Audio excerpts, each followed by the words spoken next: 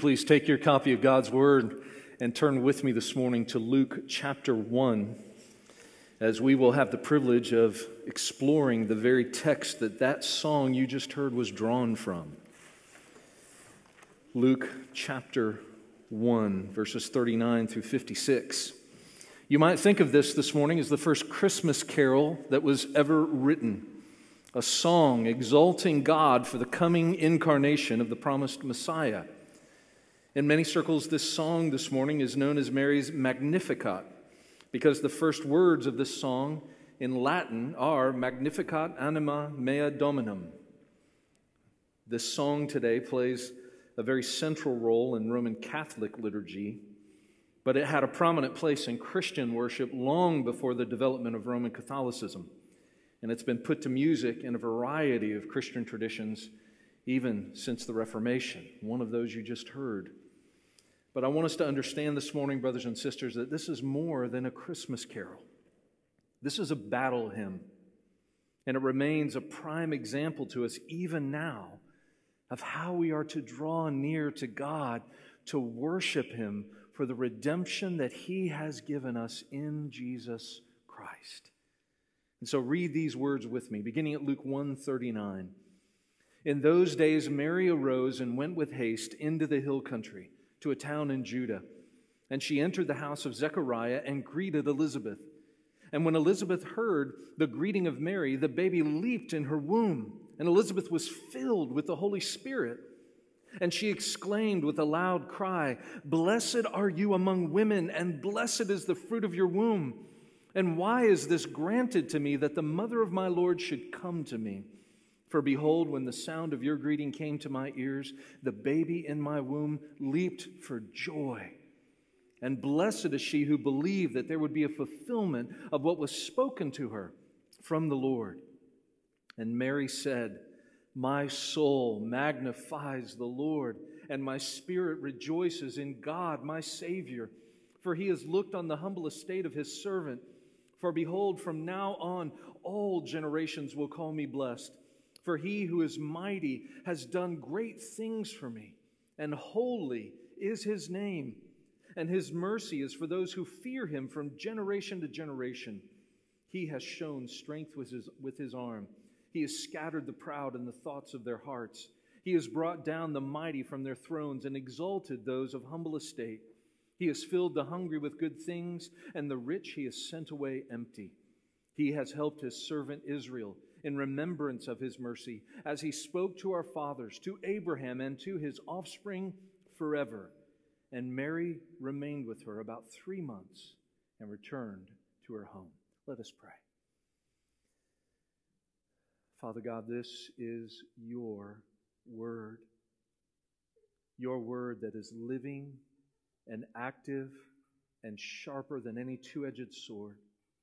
And we pray now, Father God, that you will simply work through your word to conform your people to Christ our Savior, to lift high Jesus, that we, Lord, may know Him, may fall more deeply in love with Him, and out of the love of our hearts, obey Him more fully.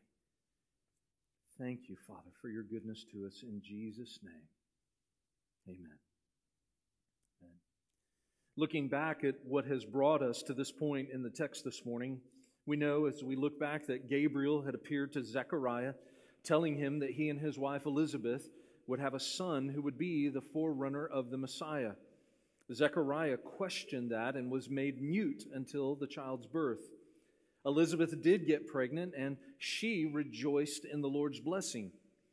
Gabriel then went to Nazareth to Mary to tell her that she would be the mother of the Messiah.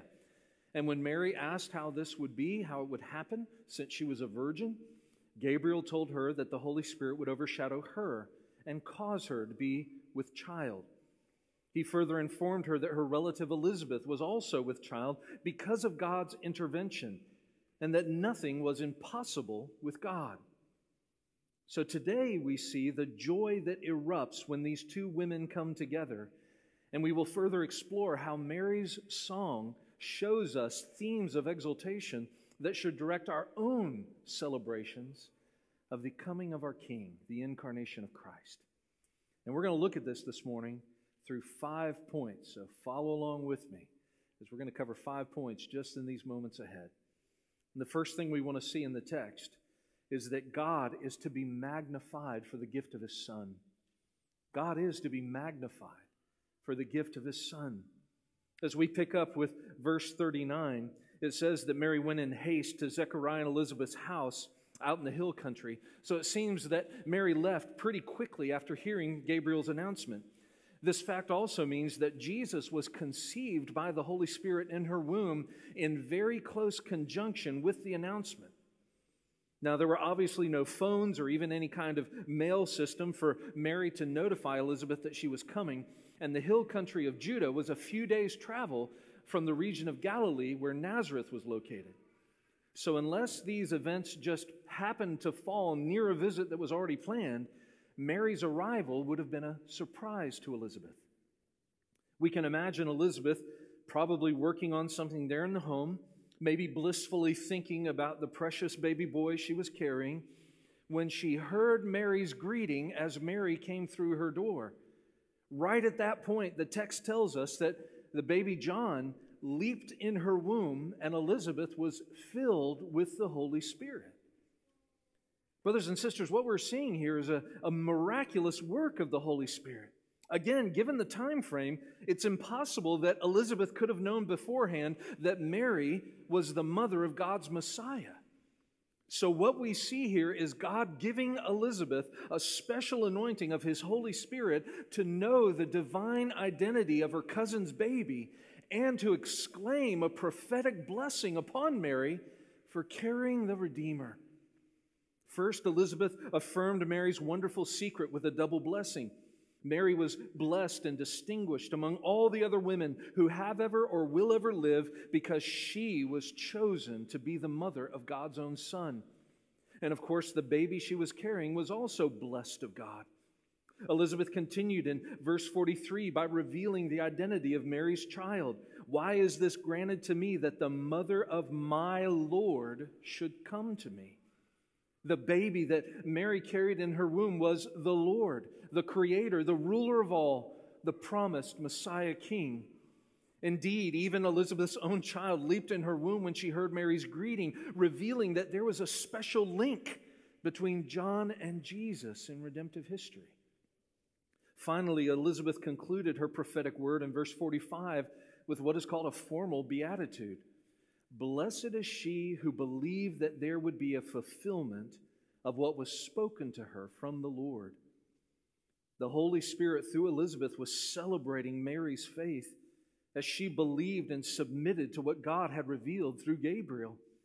Mary had trusted herself completely to God's promise and given herself wholly to being an instrument in God's divine purpose. And that kind of faith in the Lord was to be celebrated. Brothers and sisters, when we consider Elizabeth and Mary here together, we see that what bonds these women together is far more than blood or even a shared time of pregnancy. It is always a blessing, I know, for ladies when you have maybe a close friend, maybe even a family member in your wider family circle who's pregnant at the same time, so you can experience and go through and celebrate the blessings of the Lord together. But what these two had in common was so much more than that. What has ultimately brought them together and bound them together is the gift of the Messiah. And here we see the joy that they share in magnifying God for the gift of His Son. Their hearts are linked as they celebrate God's gift of salvation. Brothers and sisters, this is true for the church as well, isn't it? What ultimately binds us together is the gift of Christ. There is one body and one Spirit, just as you were called to one hope that belongs to your call. One Lord, one faith, one baptism, one God and Father of all, who is over all and through all and in all.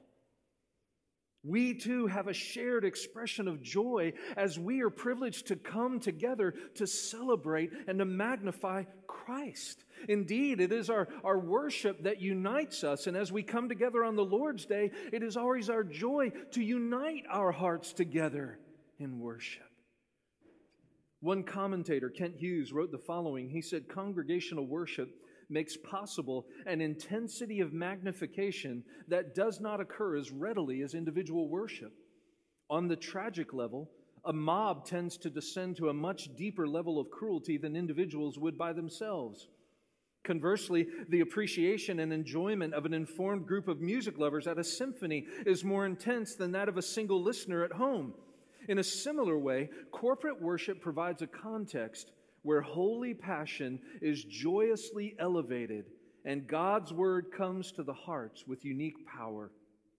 Martin Luther spoke of this when he confided, "At home in my own house, there is no warmth or vigor in me, but in the church, when the multitude is gathered together, a fire is kindled in my heart and it breaks its way through." That is part of the joy we have, brothers and sisters, to worship Christ corporately. A second thing we see in this text is that God is to be praised for His fatherly regard. God is to be praised for His fatherly regard. We pick up here with verse 46 where Mary says, "My soul magnifies the Lord." As we begin to explore her salvation song, it's important to note that what she says here is saturated with Scripture. One commentator cited 12 different Old Testament passages that this song reflects line by line, most of those being from the Psalms. Mary here is singing Scripture. Her song also bears a strong resemblance to Hannah's prayer in 1 Samuel 2, verses 1 through 10, as she dedicated her son Samuel to service in the temple. Mary here begins her song with a very simple yet profound expression of praise. "My soul magnifies the Lord." As Mary has come to Elizabeth's home and seen the evidence of what Gabriel promised, and even heard now Elizabeth acknowledge that she is the mother of the Lord, she is filled with such joy and wonder that she cannot help but break forth in praise. She is awestruck at the sovereign goodness of God and humbly overwhelmed at the role that He has chosen for her to play as the earthly mother of Jesus. And so she cannot help but break forth in adoration.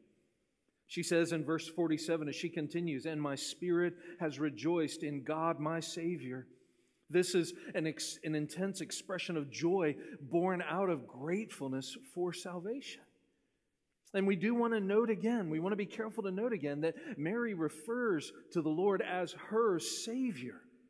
In Roman Catholic theology, they teach that Mary was the product of an immaculate conception. That's a false doctrine.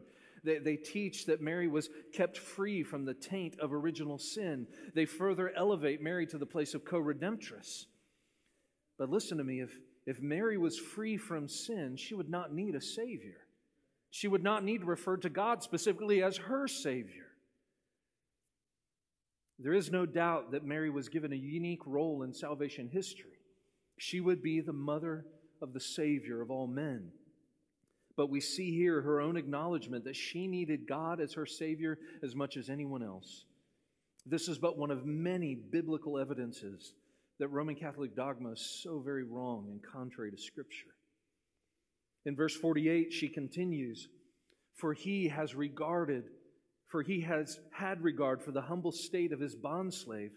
For behold, from this time on, all generations will count me blessed." You see, she refers to herself here as God's bondslave. And she also speaks of her humble state, which is likely a reference to her low social position. But the thrust of this verse is what God has done to bring about the incarnation of Christ through her. Her heavenly Father has shown regard. He has looked upon her with favor. And because of what He has done, future generations will count her blessed. And so she is praising her heavenly Father for all of these blessings and for the way that He has shown regard for her. Once again, brothers and sisters, Mary's heart gives direction to our hearts. If we pause, even during the worst times of our lives, we can see that even when things are most difficult, there's still so much for us to be thankful for, right? We have many things on a regular basis that we might consider to be blessings. Just having jobs right now and the ability to work is a blessing. Our homes and our clothes and our food are blessings from God. Our church is a great blessing. Our spouse and our children and our grandchildren are incredible blessings. But above all those things, we have been saved if we believe on Jesus Christ. Salvation in and through Jesus our Lord is the greatest blessing that a father could give to his children. God came to earth in the miracle of the incarnation to accomplish the salvation of sinful men and women. That is what is so incredible and amazing and awesome. And that's what we have to be thankful for every moment of every day. Precious child of God, when was the last time you deliberately took time to thank God for saving you? We have the privilege of celebrating every day what we have been given in Jesus Christ. This song that Mary sings is ours. We can join her in speaking these words and rejoicing in God's good gift and celebrating what God has accomplished for us in Christ. And that is what Christ even calls us to do. I know I'm with you. Sometimes we just don't feel so thankful. Sometimes we feel more overwhelmed by our circumstances and so focused on what we are struggling with rather than being in a spirit of thanksgiving.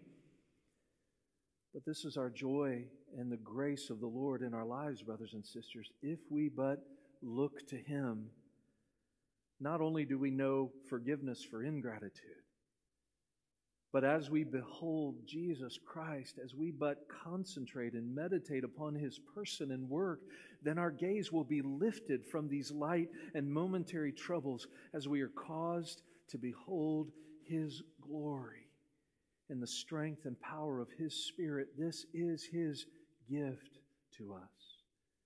Forgiveness and grace, even when we struggle with ingratitude. That takes me to my third point. God is to be exalted for His divine attributes.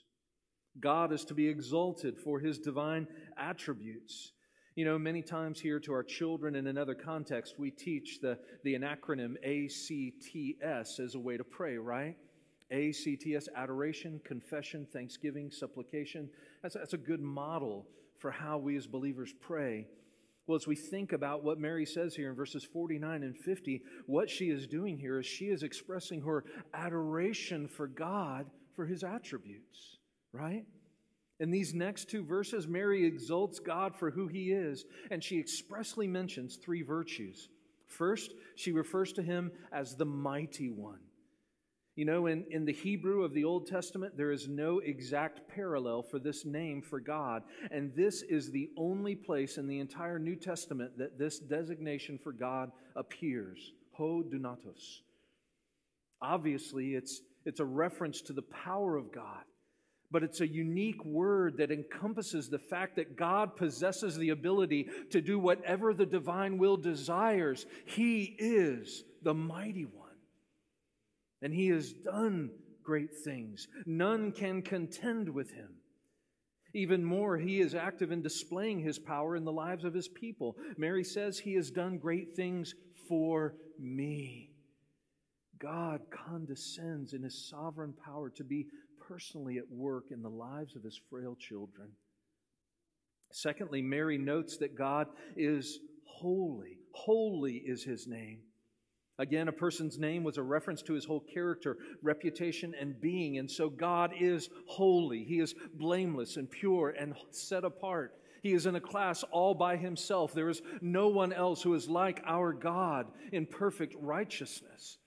In Isaiah 6 and in the book of Revelation, we are told of how angels surround the throne of God day and night, crying out to one another, Holy, holy, holy is the Lord God Almighty. The whole earth is full of His glory.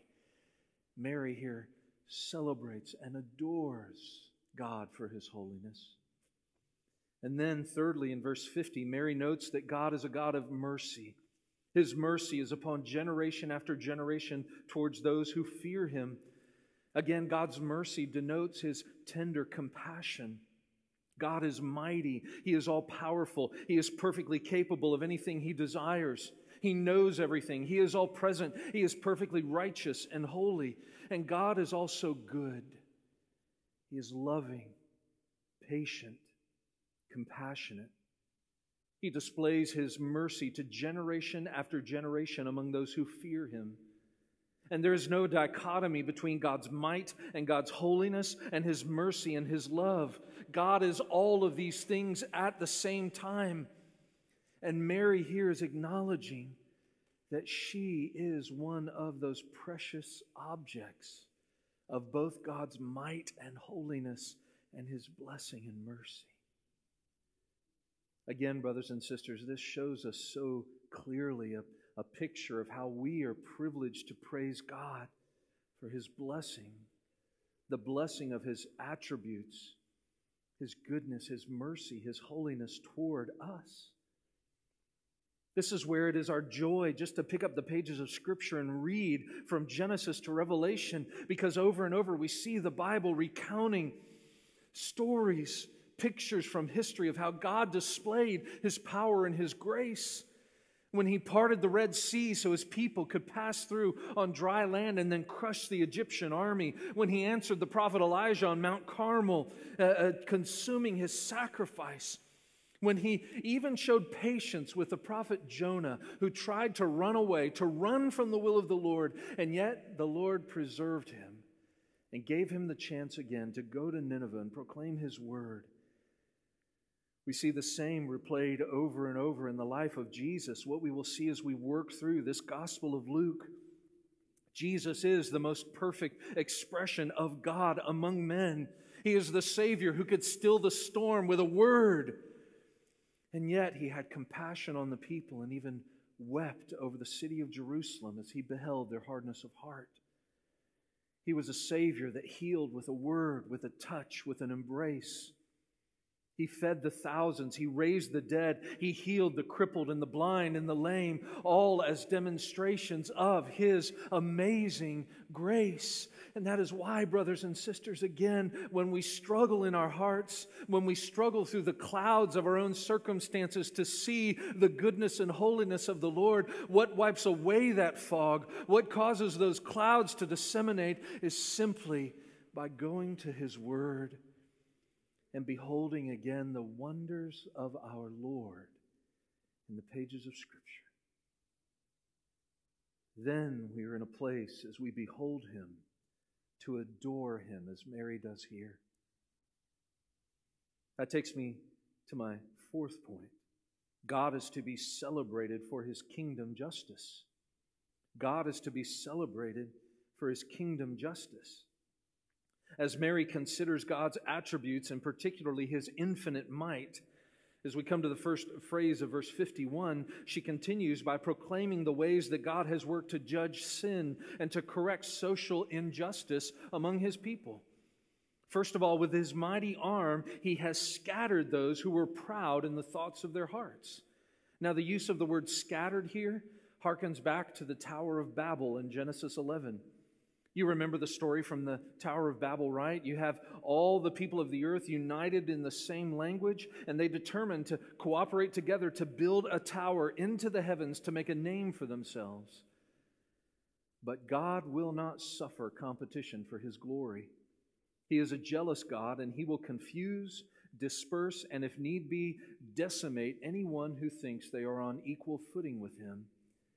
And thus He judged those at the Tower of Babel by confusing their language and scattering them over the whole face of the earth. He has scattered those who are proud in the thoughts of their heart. Secondly, in verse 52, He has brought down rulers from their thrones and has exalted those who are humble. You know, this is really important for us to remember too as we find ourselves in the midst of an election cycle, isn't it? God raises up rulers and nations, and God removes rulers and nations according to His own sovereign purpose. God is not a respecter of persons. Men may think they are powerful, but as it says in Isaiah chapter 40, The might of the nations is like dust on the scales in comparison to God. You know, last time you were at the supermarket weighing out your produce, did you bother to wipe the dust out of the scale before you stuck your little bag of produce in there? Did you? No, because it's negligible. That's what the mightiest rulers on earth are to God. They are negligible. Isaiah 40, verse 23, He it is who reduces rulers to nothing, who makes the judges of the earth meaningless. Scarcely have they been planted, scarcely have they been sown, scarcely has their stock taken root in the earth, but He merely blows on them and they wither, and the storm carries them away like stubble. That is how our God brings justice. Thirdly, verse 53, He has filled the hungry with good things and sent away the rich empty-handed. Again, we know from the Gospels that there were many poor people in Israel during the time of Christ, many beggars. And rather than being helped by the religious establishment, they were most often neglected, mistreated, and despised. Mary notes for us here that God is the one who cares for the poor. He feeds the hungry and fills them with good things. On the other hand, those who have trusted only in the riches of this life, those who have exalted themselves in wealth, are sent away from God's presence with nothing, empty-handed. It is especially in Luke's gospel that we see the establishment of Christ's kingdom in these terms. God is the one who turns the values of men on their head as the proud and the wealthy are laid low and the gospel is taken to the poor, the outcast, and the sinful. The world values the opposite of what God values. And God will ultimately be the one to make things right. Mary, as she's looking back at God's works in the Old Testament and she's looking forward to the coming of the Messiah, who is even now growing in her womb, she celebrates that work of God that's coming. She anticipates the radical social reversals that are going to take place as God establishes His kingdom on earth through His Son. And brothers and sisters, this is a reminder to us of where our hope lies, right? We live in the midst of a world that is tearing itself apart over social injustice. And there are many things that are wrong out there. There are many things that we as Christians should labor to make right. But we always need to remember as children of Christ that our hope is not in this world being made right. Our hope is in the Savior who will ultimately and finally bring justice to everyone and establish a perfect kingdom in the new heavens and the new earth. We labor here for the sake of Christ through spreading the gospel of Christ. But our hope is not in a reformed society. Our hope is in the kingdom of Christ our Lord. That is what we look towards, and that is what we worship our Lord for. That takes me to my fifth and final point. God is to be acclaimed as promise keeper to Israel. God is to be acclaimed as promise keeper to Israel. As Mary praises God for His blessings, as she exalts God for His attributes, as she celebrates what is coming in His kingdom, she understands all of it in the context of fulfillment. Look there at verse 54. He has helped His servant Israel in remembrance of His mercy, as He spoke to our fathers, to Abraham, and to his offspring forever. As a faithful Jew of the line of David, she trusted that this day would come. She believed that God would keep His covenant promises. And by His sovereign choice, she was now blessed to be part of that promise being brought to fruition. Going all the way back to Abraham, the Jews were God's chosen people. They were set apart as a kingdom of priests to all the nations of the earth. From the get-go, we know that the Israelites made a lot of mistakes. They struggled with idolatry. They struggled with paganism. They broke God's commands over and over again. But God was long-suffering. Even when He punished them and had them carried away into captivity, yet He never abandoned them. He always preserved a faithful remnant. For it was through Israel that He would bring His Son into the world. As Mary here anticipates her role as the earthly mother of God's Messiah, she's rejoicing over how God is keeping His promise to her people. God promised them mercy, and what He spoke to their fathers, to the patriarchs, was now going to be realized through her Son. And so Mary here leaves us on this note of awe. She finishes her Magnificat, her song, by focusing on the God who keeps His promises. And there she leaves us with this sense of awe of a God who is faithful, even when His people are not. Oh, brothers and sisters, does the truth of that glorious Savior still strike you with awe today?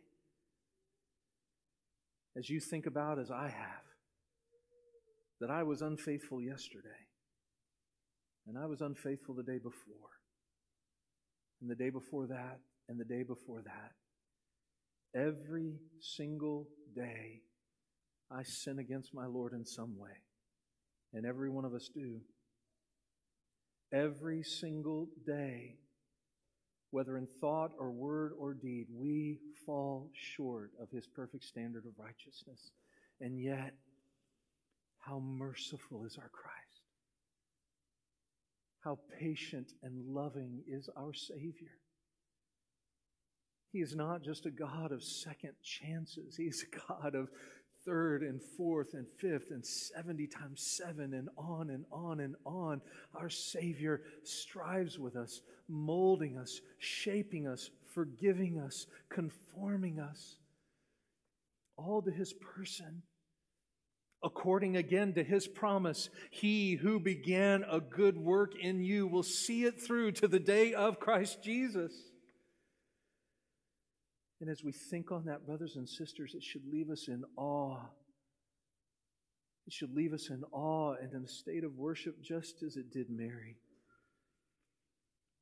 Mary's song directs us in our practice and understanding and worship, but she takes us beyond that to stand in awe of the person and work of Christ in every facet of our lives. And it is that awe, brothers and sisters, that keeps us. Paul David Tripp, in one of his books, said, one of the central missional gifts of the gospel of Jesus Christ is to give people back their awe of God. A human being who is not living in a functional awe of God is profoundly a disadvantaged human being. He is off the rails, trying to propel the train of his life in a meadow, and he may not even know it. The spiritual danger here is that when awe of God is absent, it is quickly replaced by awe of self. If you are not living for God, the only alternative is to live for yourself. So a central ministry of the church must be to do anything it can to be used of God to turn people back to the one thing for which they were created, to live in a sturdy, joyful, faithful awe of God. Brothers and sisters, may we look to Christ and be in awe. May His Spirit, by His Word, direct our hearts, console our hearts, comfort our hearts, that we may be drawn ever more deeply into Him.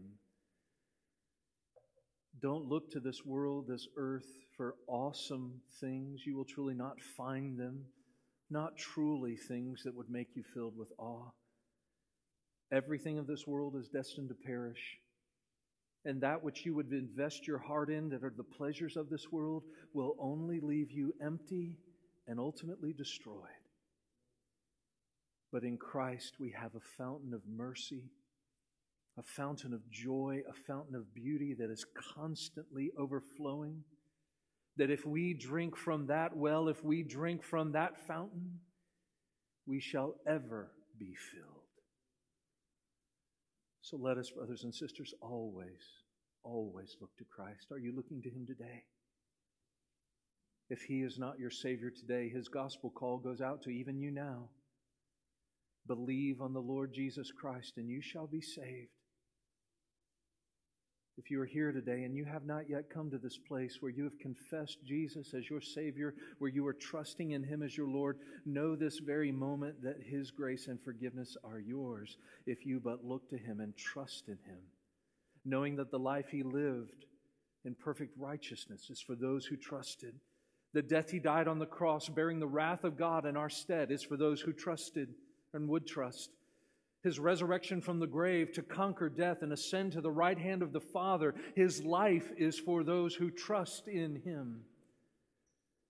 So believe this day in the Lord Jesus Christ and be saved, will you? And walk in the joy of knowing the awe of Christ. Let us pray. Father God, Your Word is good. What riches we find when we come to the pages of Scripture. And what a wondrous Savior we are privileged to behold. You are the Savior that says, "Come unto me, all you who are weary and heavy laden, and find rest for your souls." Oh Lord, let us come unto You and know You and walk with You and rejoice in You. Lord, give us the very same heart that You gave Mary as she sang these very words some 2,000 years ago. May we glory in Christ our Savior. In His precious name we pray.